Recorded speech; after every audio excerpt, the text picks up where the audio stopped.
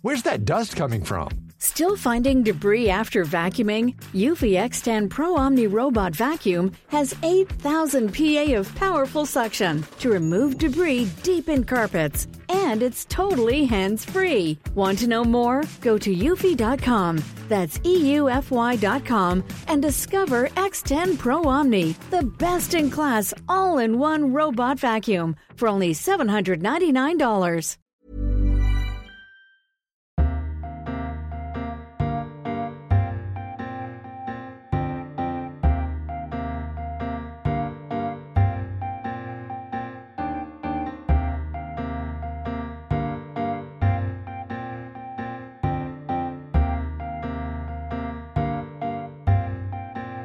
Welcome to this week's episode of the TLS podcast. I'm Alex Clark, and Lucy Dallas, the TLS's arts editor, is here with me. Hi, Lucy. How are you doing? I'm fine, thanks, Alex. How are you? Still around on your travels? But do you know what I've done this morning prior to recording this podcast? I don't. I have packed my car up. Very good. It now has every single thing that I've accumulated on 3 weeks of literary-based travels in it. Books? And many books. Some lovely things that I bought from Kettle's Yard, where I visited for the very first time, which was wonderful. A lot of books and various things that people have given me on the way. So, you know, I have some hollyhock seeds from a friend, obviously. That's good. Talk about gardening.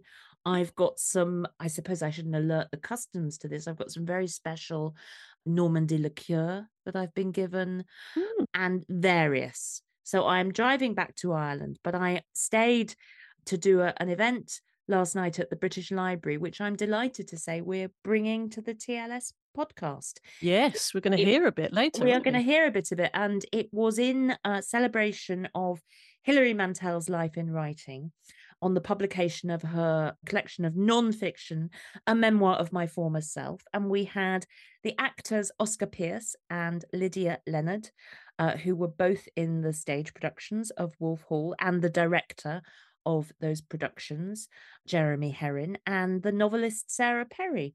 Wonderful. And there we were, chatting away at the British Library. It was absolutely lovely. And as you know, it's always particularly nice if you're a wild narcissist like I am, when somebody comes up at the end and says, really enjoyed that, thank you so much. Of course, yeah. But there are some people who think, oh, I'm really glad I didn't know you were in the audience before we sat down, because I would have been very, very nervous. Can you imagine who was at an event for Hilary Mantel at the British Library? I mean, I don't think I can. I don't think I can imagine. I think you're going to have to tell me. Well, listeners and Lucy, it was Woody Harrelson. Whoa, no way. Whom I actually looked at and thought, well, that's obviously not Woody Harrelson, is it? Did you think, oh, who's that bloke who looks like Woody Harrelson, saying that he enjoyed the evening? How amazing. What did you say? Well, I'm afraid when he was saying, not to me, to the sort of assembled company, he said that was I really enjoyed that. Thank you so much, not doing Woody Harrelson's accent. But instead of saying, I'm so glad, tell me more, I said, thank you very much, and ran away. I just was absolutely amazed. Anyway, we are bringing you that, dear listeners, a little bit later in the show. But before that, we have Colin Jones revisiting the streets of Paris as the French Revolution approaches, and then that very special extract from an event to celebrate Hilary Mantel's non-fiction at the British Library. But first, would you be surprised at the idea that citizens of Paris in the 1780s, far from being obsessed with a distant, disdainful monarchy and the price of bread, were more interested in crazes like mesmerism and ballooning? It is, on the face of it, a counterintuitive notion, yet it came from a distinguished historian of the Revolution, Robert Darnton. He put the idea forward over 50 years ago and has now revisited it. And we are lucky enough to have Colin Jones, another such distinguished historian who's written about this for us. And he joins us today to lead us through the streets of revolutionary Paris. Colin, welcome. Many thanks for joining us. Well, thank you very much. I'm pleased to be here. So as I said just now, the idea, you came across his idea, didn't you, about 50 years ago, not in a book. How did that come about? I know it's a really extraordinary story, and I think that listeners should get into their heads straight away the idea that this is the book we're going to be talking about, Robert Darnton's latest book, The Revolutionary Temper, which he had the idea of 60 years ago and did a lot of work on it. Obviously, he's done a lot of other things in those 60 years to become the very, very distinguished historian he is. But it was basically the DPhil thesis that he did in Oxford in the 1960s.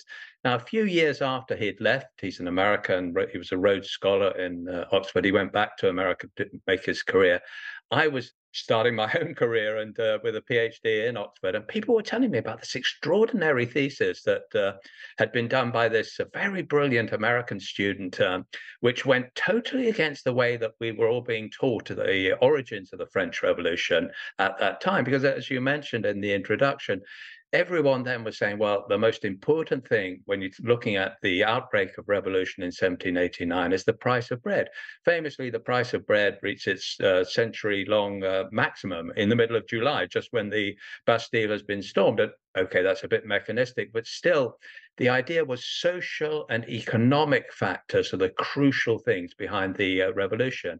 And what Robert Darnton did was say, well, no, in fact, ideas and what's going around in people's minds was really, really important as well. He was very influenced by the movement that was very strong in Oxford, but throughout British universities at that time, of history from below, that we should tell the history of the past, not just through the social and political elite, but really from the point of view of people at the lower end of the salary scales, or the laboring classes, or women, or marginals of other sorts as well. So he got that, but he basically looked at ideas, and the way he got into this, I think, was I believe, was basically looking at some of the figures who are really important in radical politics in the early part of the revolution. People most famously like Marat, the famous Marat.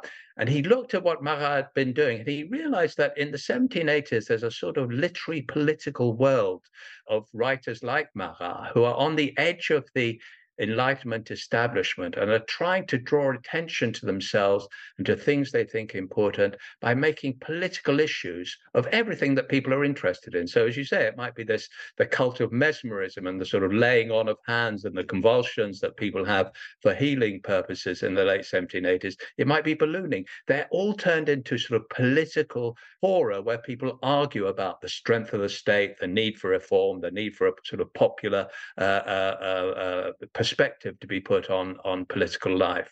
There's this wonderful phrase, I don't know if it comes from you or from Darnton, of that these people are from the low life of literature. It's a bit Marat and Brissot and Hébert. That's very much his angle, because when he says that, very it's really lasted well, this polarity, even though some people criticize it as being too stark. But he says, well, the Enlightenment is all the high life of Enlightenment is all people like Voltaire and Rousseau, all these canonical authors that we all read and think are terribly, terribly important. But when you look at what people are most interested in and who they read, it tends to be a writing sort of scurrilous or popular or populist in different ways, which are being written by what he calls a Grub Street group. Grub Street is a phrase that's used in England. He used it in Paris, and he calls them the low life, the high enlightenment, the sort of lofty ideas, as opposed to the low life, which are churning out the things which actually seem to be very trivial, but are actually very politicized as well. What's so interesting about that, as you describe it, this incredible idea that Darnton was developing all this time ago, was that when we talk about it now, we think in a sense, well, of course, popular movements are important to the grand movements of history. We know, just if we look around us now, that society isn't just one big idea, it's hundreds and hundreds of tiny ideas and people forming opinions from popular culture, from the texture of their everyday lives. It seems almost something that we would accept as almost kind of obvious now, but it obviously wasn't at that point when he started thinking about it. Yeah, I mean, I think there is, people are thinking at that time about social movements, the groups which are working below, but they see them as more driven by economic factors rather than political or ideological ones. I think that's the crucial difference. And I think that what Darnton talks about is actually very interesting in that regard, which is, he says, well, tell ourselves all the time now that we live in an information society. We're endlessly bombarded by information from every quarter. And he says, well, look, in the late 18th century, it's a pre-electronic age, clearly, which is a big difference. But actually, when you look at it, it's not so different. That people living in this big city of Paris, it's 500,000 people, it's big for the 18th century. They are, constantly getting information about what's going on in the city, in the wider world, beyond French frontiers, etc., partly through oral means, which is always there. But one of the big sort of media changes over the 18th century has been the diffusion and generalization of newspapers, pamphlets, sort of occasional writings of one sort or another. So there's a sort of print revolution going on across the 18th century. Obviously, print is invented several centuries before, but really it's newspapers and periodicals which bring print and ideas into the minds of people. One of the other things which he's very good at, actually, is he's sort of saying, well, it is print, it is oral chat and rumor and conversations, all the rest, but it's other things as well. Song, he's really good, actually, on the way he sees revolutionary song as being one of the things which really helps convey and make memorable particular political views. He looks out for graffiti, what people write on the walls, that sort of thing. So he gives us this really, really intense sense in the book, in a way which I think is, there in the original thesis, but which is incredibly enriched over his 50, 60 years career since then, of just the feel of what Parisians must have been thinking about at a moment, when the economy, the government is going through this very severe crisis, as it is in the late 1780s. Yes, it's that idea of what you can hear in the streets, what people are really talking about, the sense that, Marat or people who are blowing up to their own advantage, people are interested in ballooning. And then one of those guys comes along and says, yeah, but what does that mean? Who's doing the ballooning? Or I don't know, who's paying for it? And he puts out a pamphlet and everyone reads it and says he's got a point. So it's not. I have to say, I was very, very struck by, why were people so interested in hot air ballooning? But it is absolutely extraordinary to a way that, we find it difficult to imagine now just what ballooning means. Because, when you think about it, no one's been higher than a very tall building or the top of a steeple or something. Suddenly, human beings can get in these machines and just go up and up and up and across. And it's important in itself, and it sort of changes people's perception of space, but it also changes people's perceptions of the future. It's like science fiction has come to Earth. This sort of thing has talked about before by various sort of literally precursors of science fiction, but it's actually making that material. And in the book, he talks about this. He talked about it in the thesis originally, but he sees it as a sort of new faith in science, and that the potential of science for making things better, although quite frankly, what exactly is going to be better as a result of people going up in a balloon is not altogether clear. They're still trying to work out the social and the other uses of it. But it is absolutely extraordinary, and it is something which seizes people's imagination. And I guess also it's spectacular, isn't it? And I guess if you are there on the ground, dire economic constraints are pressing you, this just seems kind of miraculous to you. It does seem like things can change. Yes, that's right. And it gives a sense of, well, if human beings can do that, why can't they sort other things out? It gives a sort of sense of potential, but also makes the present seem more problematic in some ways. I'll give you an example here, which is often mentioned, is that one of these balloons drifts away from quite a long way away from Paris, and then it develops a puncture and collapses. And famously, the peasantry are they think it's some sort of monster that's fallen out of the heavens, and they attack it with pitchforks and everything like that. So it's a quite extraordinary moment, and it's just adding another dimension to people's conception of space, but also, as I say, the future. This is all, as you say, the book's called The Revolutionary Temper. It's about sort of hearing and feeling and helping us to hear and feel and see what's going on in the streets of Paris. And you say in your piece that you think that maybe that Danton's own experience of being in Berlin in 1989, do you think that would have fed into this thinking about the mood of the Parisians and how these things come about? I have absolutely no doubt. He does mention it in the book, just as he mentions the origins back in the 1960s. But I think, the 1980s and late 80s in Berlin are something like what he says Paris is in the 1780s. That is, there's this extraordinary sense of, something's happening, and it's very remarkable. We don't quite know what it is, and we want to get all the information is together before we take action. And something which seemed utterly impossible, politically impossible, suddenly becomes within the realm of the possible. And I think it is something that's very specific to many revolutionary or potentially revolutionary moments. I mean, I was a student in the 1960s, late 60s. I remember some of that sort of sense of, things are going to change. It's going to be great. The impossible can suddenly become possible. Well, that didn't work out very well in the long term. But also the other example I've thought about often in that case is the Arab Spring in the 2011, and Tahrir Square must have been, in the middle of Cairo, something like the middle of Paris in 1789. Everyone's sort of on tent hooks, waiting to hear the latest rumor, trying to sort of parse it, trying to sort of work out what's right and what's not right, and then this sort of sense of collectivity, the sense of working together, the sense of we can do things which can change things. And I think that sense, which he really did pick up in Berlin in 1980, it's a very interesting book that he wrote on that moment called Berlin Journal. You find a very similar sort of approach for Paris in the late 80s. Well, it's so interesting. You make the point in the review, and you just alluded to it just then. When we think about an uprising in recent years, and so much is said about how the crux point of the smartphone and social media as being able to kind of accelerate those moments and bring people together and connect people. And you make the point that there was just as much of an information culture in Paris, obviously in a completely different context, a completely different way. But the sort of technology, in a sense, was kind of there.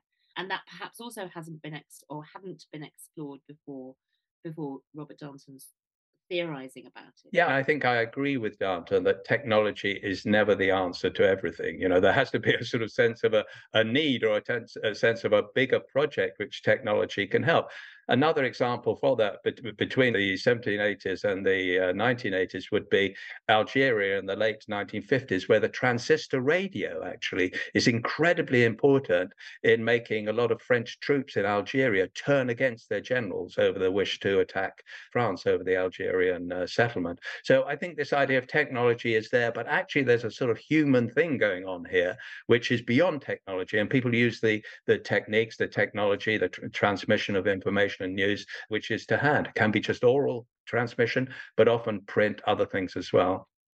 When you say about oral transmission, it seemed to me that there was a lot of basically talk and people saying what's going on, what's the news, a lot of gossip and rumor. And now, is this right? I think I've read this I haven't read the book, but I've managed to read a bit of it, a bit of the beginning. And that there's a particular tree in the Palais Royal, and people would gather under the tree. I suppose it was a bit like Speaker's Corner, and sort of say, well, this is what's going on and that's what's going on. And if someone was talking absolute rubbish, that there was the branches would crack.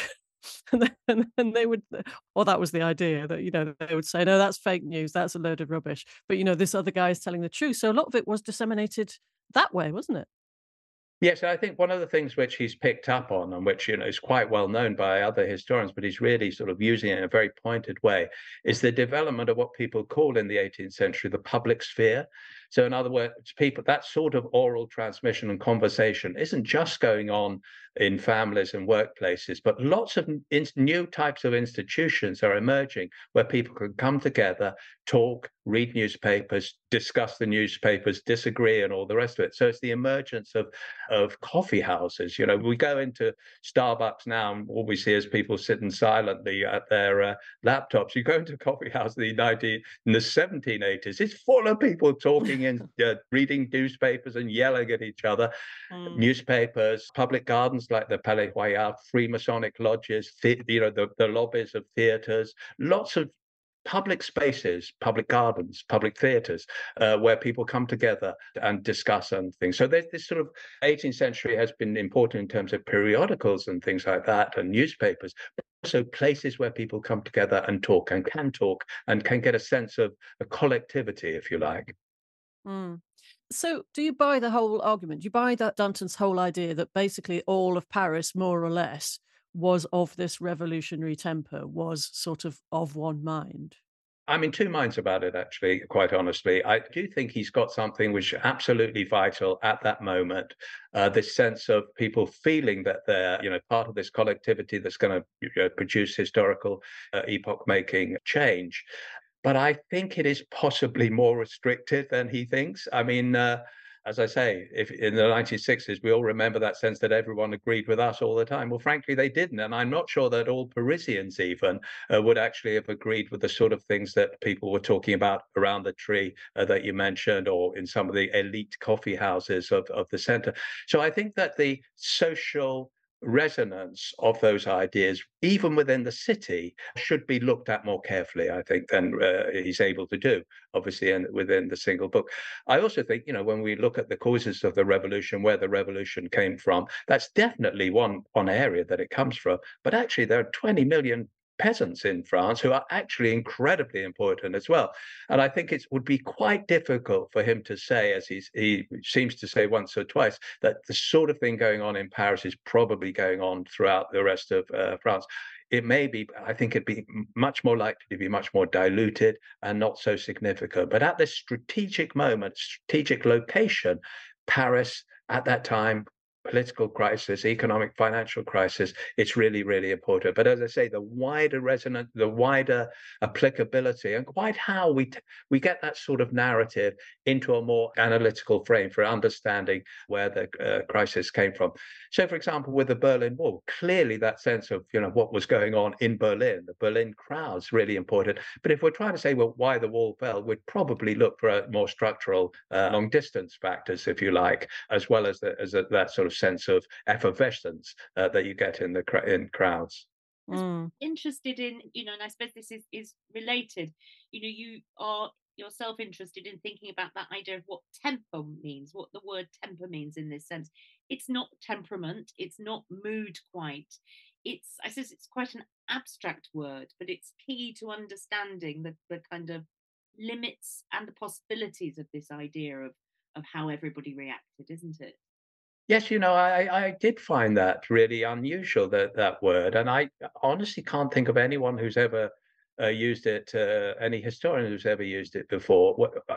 And then I sort of looked around a bit and tried to do a bit of research on it, and I noticed that in the it's one of the epigraphs at the beginning of the book. He quotes Henry James. And actually, Henry James does use the word temper in quite a similar way when he's talking in one of his novels about how Paris, the sort of feeling coming off the streets, was rather like that of a revolutionary day. I think he might have picked it up from Henry James, but I think he's trying to get a sort of something that's new and different. I mean, a mood, a mentality. That was one of the things that people have suggested he might be thinking about.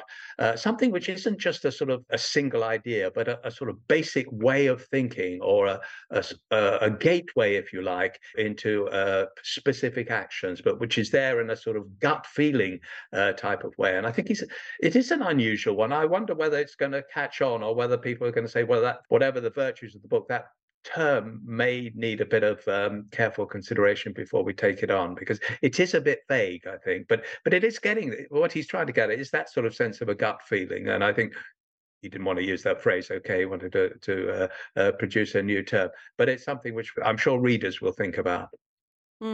So your most recent book, Colin, which came out earlier this year, that's about the 24 hours, isn't it? Just before the downfall of Robespierre. So are you doing a similar thing, but in a much, much more intense kind of feverish way? Yes, that's right. I think in some ways it's very similar to what Bob Darnton's doing. And that sense of a mood, and a popular mood which suddenly changes and can go in a completely different direction, is absolutely one of the things that I was trying to get hold of when I was looking at the day on which Robespierre fell, where originally people wouldn't have given a moment's thought. He seemed to be solidly in possession of power. And then 24 hours, everyone said, well, it was obvious he was going to fall, and let's move on.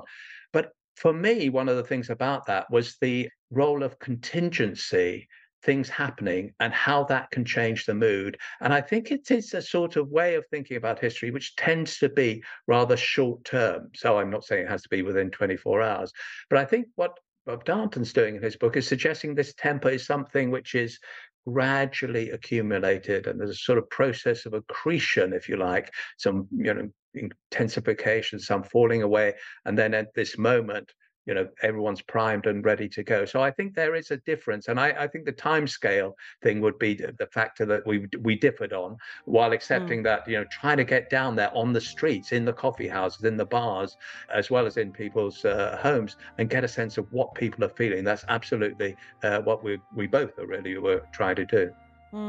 Colin, many thanks for joining us today.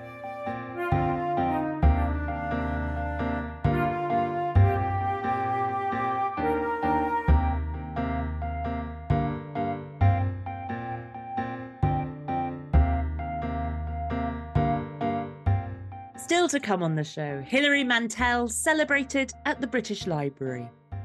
And if you've enjoyed what we've discussed so far this week, let me remind you that you can subscribe to this podcast for free wherever you normally get your podcasts, and you'll never miss an episode.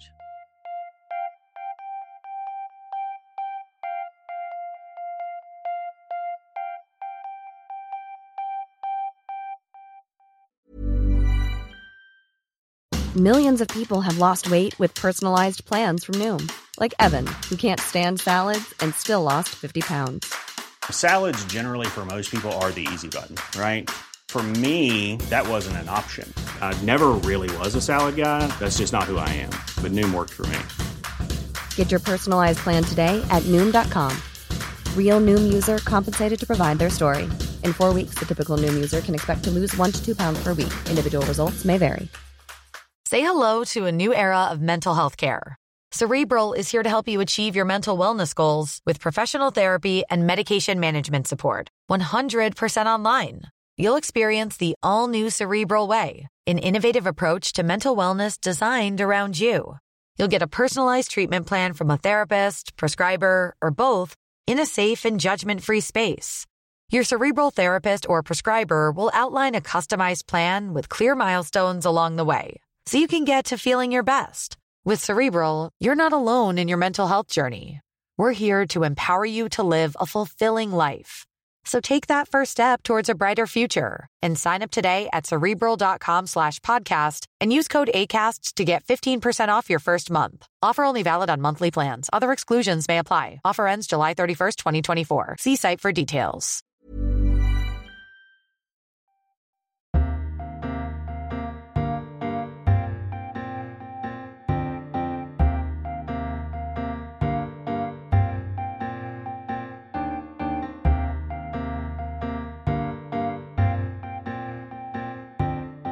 Welcome back to the TLS podcast. I'm Alex Clark. Now, we are really delighted to bring you an extract from an event that took place earlier in the week at the British Library, a celebration of Hilary Mantel, A Life in Writing, on the publication of her book of non-fiction, A Memoir of My Former Self. I was joined by novelist Sarah Perry, actors Oscar Pearce and Lydia Leonard, and by the director of the stage versions of Wolf Hall and Bring Up the Bodies, Jeremy Herrin. I wouldn't for a minute say that I was a friend to Hilary, but I was very friendly with her, and our paths crossed a lot over the years in interviews and on stages, and occasionally privately. And I'd hoped that they would cross a lot more because I live in Ireland and she was about to move to Ireland, and we talked a lot about the things that might be fun to explore there.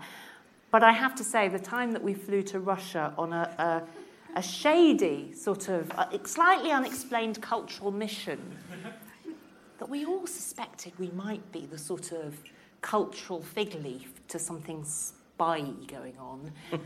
But we didn't think about that for too long because we lost our luggage on the way. And when we said, oh, look, we really do need some things, we got taken to a sort of indoor market. This was not sophisticated Moscow at all. It was quite remote. And we said, well, we must at very least get some knickers. And we were taken to a store where a man just held up these huge knickers for both of us all. And now, I told this story a lot of times, and I said to her once, I'm really sorry, I do keep telling that story, and you're actually getting famouser and famouser, and perhaps I shouldn't. And she said, Alex, I've dined out on it for years. So there we are. The coda to that is that our luggage arrived on the plane that was taking us out the next day. But that is, so it is. We are going to begin with, not yet, I haven't introduced you. We are going to begin when I've introduced my guests. I've, of course, got the amazing novelist Sarah Perry, wonderful Oscar Pearce and Lydia Leonard, actors in Wolf Hall, and Jeremy Herrin, the director of the RSC Productions. Thank you so much all for joining us. Now, Oscar, it is your moment. Okay, go on, May you read us a little bit of Okay. Thank you so much. Just got to hear my own voice through the microphone and hope I don't blow the speakers. Across the narrow sea, Putney, 1500. So now get up! Felled, dazed, silent, he has fallen, knocked full length on the cobbles of the yard. His head turned sideways. His eyes are turned out towards the gate, as if someone might arrive to help him out. One blow, properly placed, could kill him now. Blood from the gash on his head, which was his father's first effort, is trickling across his face.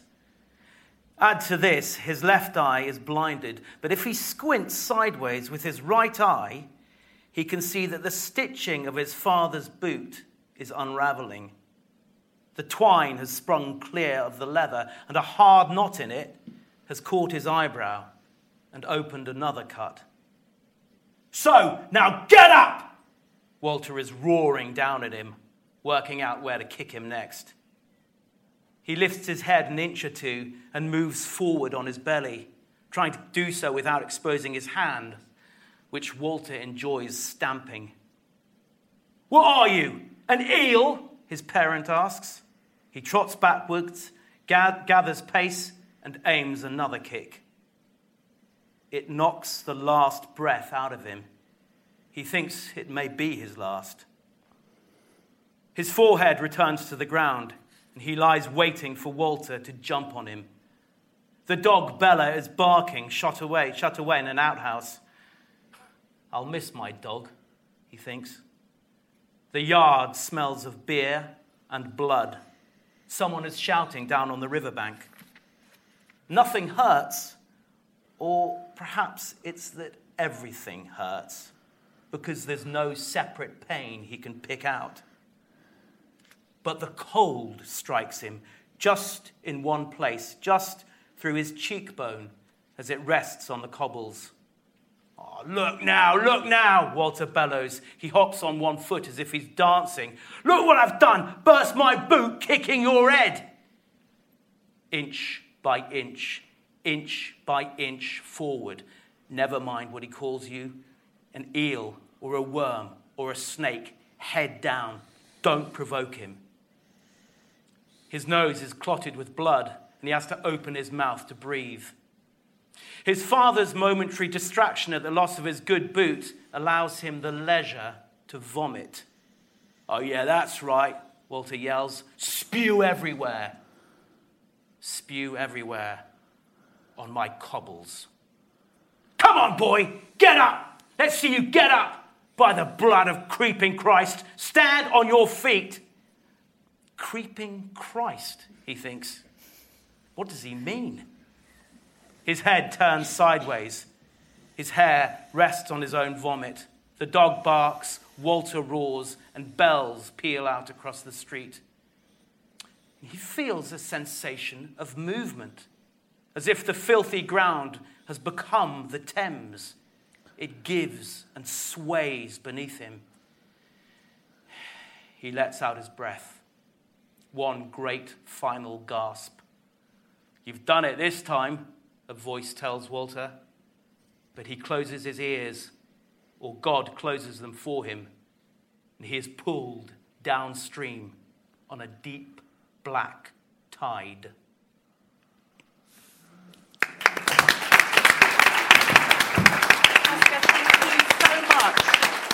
So much. That really, that amazing opening to what was going to be a project that went on for many, many years.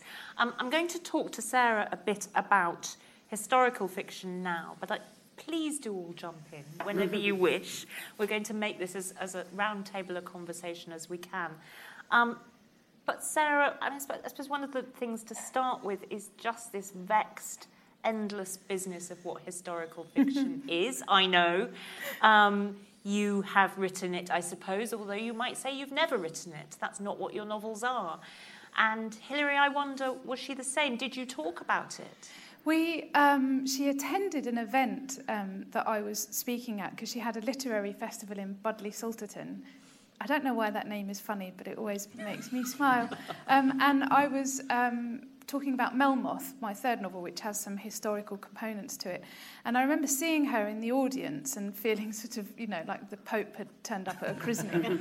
And while she was there, I remembered something that she had said about historical fiction and mentioned it on stage, which is that all fiction is historical fiction. If I were to write a contemporary novel, go home and start tonight with what the traffic was like outside the British Library, by the time it had been written and rewritten and edited and proofread and published, it would already be dated. And I think the question of what constitutes historical fiction is political, right? Because it tends to be ladies' fiction that is categorised as historical fiction, women novelists who are called historical novelists. It gives it a sense of kind of dustiness, of lack of moral rigour, lack of essential speaking to the time. And I think what these books have demonstrated is that they are not about the past, they are about now, they are about power and avarice and striving and nobility and lack of. And her books, of all books, really kind of defy the need to even have a category of historical fiction because they're so above and beyond and underneath that. And not just these among her novels either. No, I mean, certainly. Gabby was mentioning The Giant O'Brien, which is so interesting on the relationship between this country and Ireland. Yeah. She talks in many pieces in this collection of her own vexed relationship with Englishness and with Irishness. But of course, her first novel, the first novel that she wrote, A Place of Greater Safety, which was not her first novel published, for this very reason, right? Because she couldn't find a publisher who thought people would want to read that kind of thing. And it turns out they did. Yeah, absolutely. And actually, one of my favourite of her books is Flood, which is kind of the connoisseur's Hilary Mantel novel. and that's set in the 50s. And it's a Gothic novel. It's a novel about religion. It's a mini horror novel. It's very funny. And there's a sense that, as she writes in Mantel time, that all of her novels, wherever they're set, are specific to her view of the world, her construction of it through language and through imagery. She sort of moves like a kind of untime-bound character through history. And I kind of bristle when I'm referred to as a historical novelist. When Hilary Mantel is referred to one, I sort of draw out my knives because it just cannot speak to the breadth and the rigour of the books. But she did say repeatedly and vociferously, didn't she, that people who lived in times particularly long ago were not just us in old clothes. Yes. She was conscious that there was a difference between writing about the now that we actually have a living memory of and somewhere where we don't. Absolutely. And that was really very, very important to her, wasn't it? Yeah, particularly when it came to religion, because she was very assertive about the fact that Wolf Hall, the whole trilogy, cannot work unless the reader really believes that the question of the immortal soul is a kind of daily struggle for the characters, that this is not a kind of framework where you give lip service to the church and you might not eat meat on Fridays, but they really did believe in a literal heaven and hell to sort of certain extents. The church really did have that power.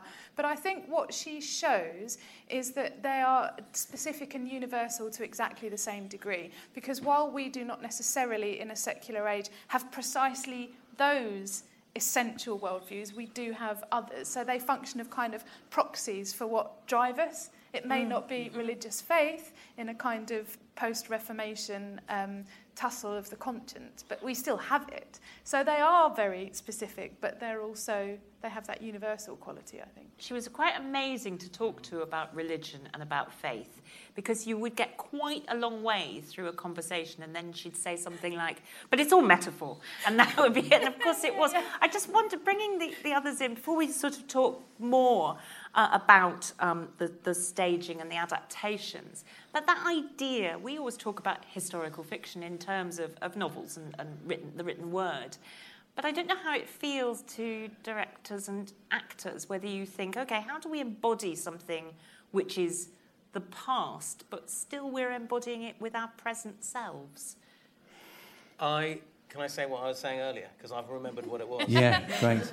We were all having chats earlier, and I've got to say the things. And I was running around saying, save it for the stage.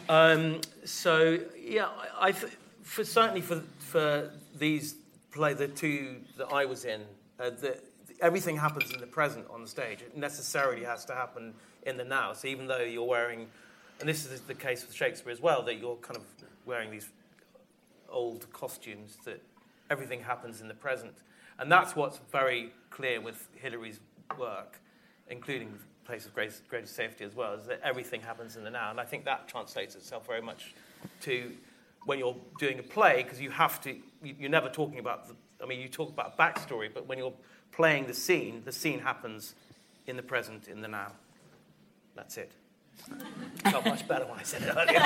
You've got it out there, you've said it. Jeremy. Yeah, but that's great what you were saying, Sarah, because I remember having similar conversations with Hilary at the start of the whole journey about, trying to blow the dust off the characters and find out what made them contemporary and what made them resonate now. And the thing about, the reality of hell was something that really was very instructive and very, very helpful. And all sorts of sort of other cultural things that she was just great about, I remember having a really interesting conversation about British culture and what we would imagine British culture to be in the Tudor period.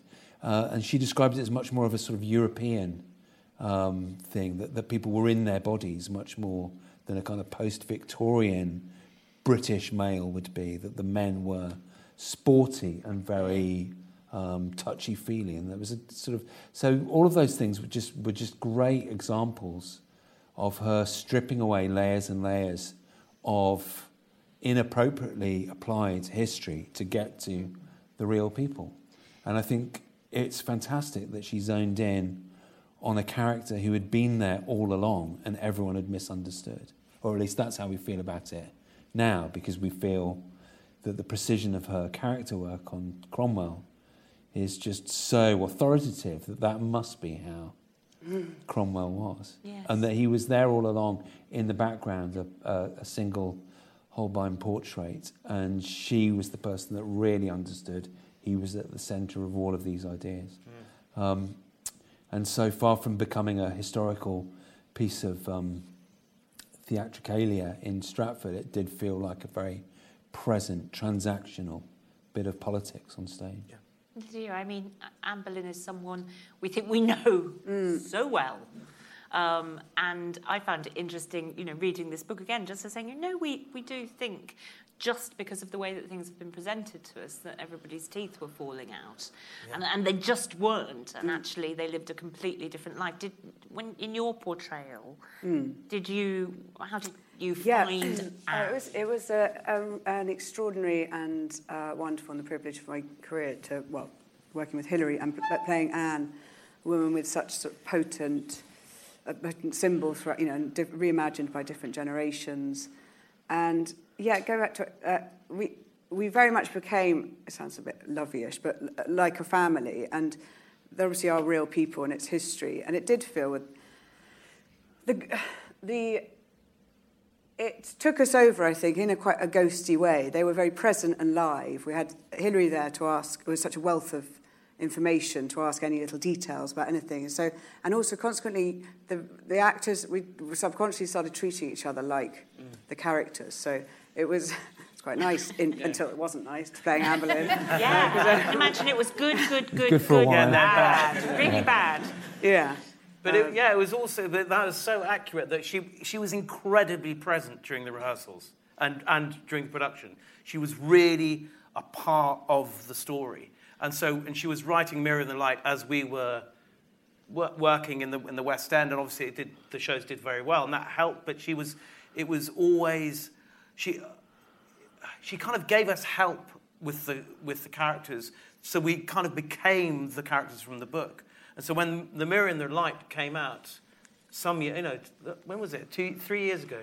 2 years. Anyway, it was a long break from us finishing the show before it was published. And it felt like, reading it felt like being backstage. It felt like the characters that she'd written were influenced by our performances. And they were kind of an extension of the work that we'd done on the plays. Did you find that? Pierre, Christophe. Of course, she told Pierre that she'd added something. Yeah, absolutely. Yeah. But she said that she'd added and was, in fact, like some of the characters in The Mirror in the Light were named after some of the actors that were playing small and sort of unnamed parts in Will Fall and Bring Up the Bodies. I didn't know like that. Bastings, the boatman, I don't know if you remember him, was Ben Hastings, who we call Bastings, so as not to confuse him with Ben Miles. And then Bastings is now immortalised. Wow. Because he was just great as the boatman. Yeah. And Hilary created the character. Sarah, I wanted to ask you, before we have another reading, Lydia's going to read a bit from the book about this business of adaptation. But I wanted to ask you about the novels, watching them come along over this period, both how you felt as a reader and as another writer, as a writer to whom they clearly spoke. It's really hard to articulate their significance without sounding extraordinarily hubristic and pretentious, because what I want to say is that she was, throughout the 10 years of my publishing career to date, been a kind of touchstone in moments of real distress, physical distress and professional distress and psychic distress.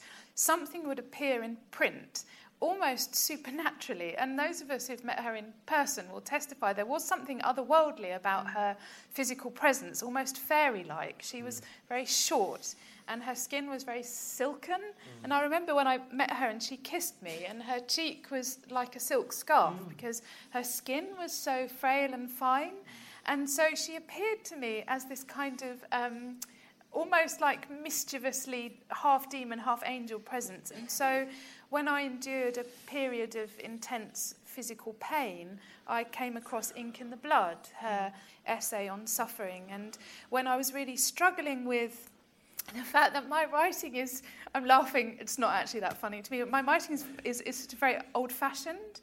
And my first book I was rejected by every publisher in England as being too odd and too old-fashioned. And at a moment when I felt the one thing that I ever wanted to do with my life I couldn't do, I wasn't good enough, and I read Beyond Black and understood that there is a way of speaking about wickedness and speaking about other worlds beyond what we perceive in a way that is intelligent and mischievous and questioning and funny and dark, and that although I could never possibly attain the skill that she has, at least there was a model for it. And until that moment I'd been just terribly lonely. And actually the first piece of fan mail that I've ever written, first and last fan letter I've ever written, was when I was doing a job. I couldn't get published, nobody wanted me. I had a proper job, and was reading Giving Up the Ghost, and locked myself into the lavatories, ironically at Lincoln's Inn, where I was working at the time, and finished it in the loos at Lincoln's Inn, and wept, and came out and wrote about 4 A4 sides of a love letter, and saying, you're here. I now have someone who had a religious upbringing, who lived in this world where religiosity had fabric. It wasn't just a sort of absurdity. It was, in some sense, real. And I didn't hear from her for about a year. And then just about when I'd finally got a publishing contract with wonderful Serpent's Tail, I opened the letterbox in my flat in London, and there was a small white envelope addressed to me in genuinely what looked like a quill. And on the back was one of those little labels that you used to be able to get showing your address, and it had a black cat on it, and it said Hilary Mantel, and had her address in Budley Salterton. And she had written me a card with a blackbird on it and said, "Thank you for your letter, and my book had just been favourably reviewed in The Guardian. I've seen your reviews. You must be so happy. You must be so proud. Congratulations." And from then on, we occasionally corresponded. So it was very much that sense, wasn't it? From the perspective, the way she talked about it as a novelist, and then, of course, all the work that she did with the adaptations and her involvement with them. She did regard it as the work of her lifetime, didn't she? I mean, I don't think that means she was breaking with her previous work, but I think she described it in an interview that she gave to me as just being able to suddenly do an enormous shout. And that moment of suddenly feeling she'd come into her own. I mean, how do you know that as a novelist? How do you know that as a creator of any art form, I wonder? I remember her saying that she had willingly given up the vast majority of her friends and acquaintances for the sake of work. And I found that a really extraordinarily courageous thing to say, perhaps especially for a woman who was expected to do a certain amount of social and emotional labour in the family. But to privilege her work above friendship was such an astounding thing to say, and I believed it absolutely. And one of the amazing things about her was that she contained all these contradictions. And reading this, I kept thinking, that's not what you said the last time I read you on this subject. And so she would say that, which is quite a brutal thing to say, quite a hard thing to say. And yet she was the most unfailingly kind and generous writer I've met, actually. You know, unrelentingly supportive of up-and-coming, new writers, so generous with her time and her correspondence. And so she just sort of contained these impossible sets of contradictions because she was such a sort of complicated psyche in some ways. And I think that there is, I feel this, and I'm sure all of us here do, that you're seized with a sense of the importance of a piece of work that's underway, where I know that I have sort of sacrificed health and all sorts of things for the sake of a book. And I think that that's necessary, and I think that that's okay. And I think the thing with Hilary is that she had authority. So the authority and the rigour and the toughness that you see in her prose, she felt about herself. So I might feel ashamed if I would say I would genuinely rather not see any of my friends ever again if it meant I could write a book like Wolf Hall. I would never say that, would I? But she can say that kind of thing because she knew her mind, like you were saying so well, that I don't think it would have occurred to her that could be seen as in some way cold or... As a company, how did that sort of transmit itself to you? What do you take from that when you think, OK, we are embarked on, conveying in a different medium someone's life's work? Or do you just have to not think that? No, I mean, she made it very easy. So the terrifying, I don't think I've probably ever been as professionally terrified as the days between being offered the job or asked to think about the job and meeting Hilary. And that being part of the process. And I'd read the first one and I very quickly had to read the second one and just thought, oh, my God, what am I going to say that is going to be in any way impressive enough to land me this thing that I really want to do? What did you say? I can't remember. God's sake. I mean, I think I probably just got her talking and it's sort of continued from there. But she... So she picked you for that? I think I was set up, and then I had a meeting, and then she didn't disapprove, and then we got. You don't want to blow the blind date, though, there, do you? You don't want to just really... that's what I felt like. I could mess it up. Yeah. And she was so authoritative in work, in her writing, that I wondered what she would be like socially. And actually, she was incredibly generous and very, very naughty, and very mischievous, and say.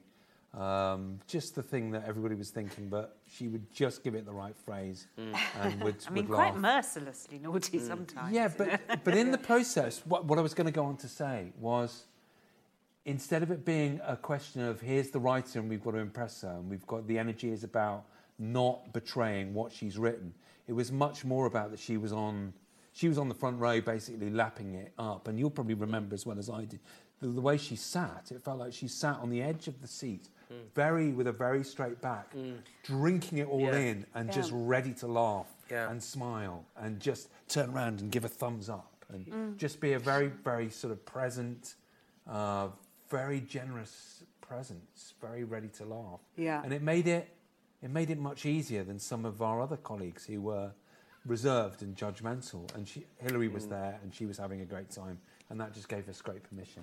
Yeah, and was probably the easiest in terms of an actor, not so much for Jeremy, had to stage her, which was a huge feat. But in terms of having Hilary there, it's not like there wasn't a series of choices one needed to make about the character. It was just all there in the book. And so you just, lent into that. And she was so supportive. Yeah. That was an extract from Hilary Mantel, A Life in Writing, which was an evening at the British Library hosted by Alex Clark, who will be writing about this book for us in a forthcoming issue of the TLS.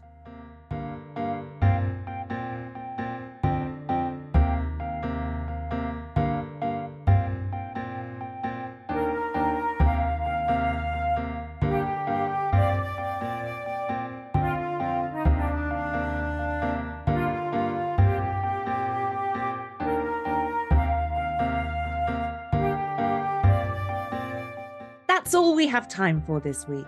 Our thanks go to Colin Jones and our friends at the British Library. And thank you for listening to this episode of the TLS podcast, produced by Charlotte Pardee. We'll be back next week, but for now, from Lucy Dallas and from me, Alex Clark, goodbye.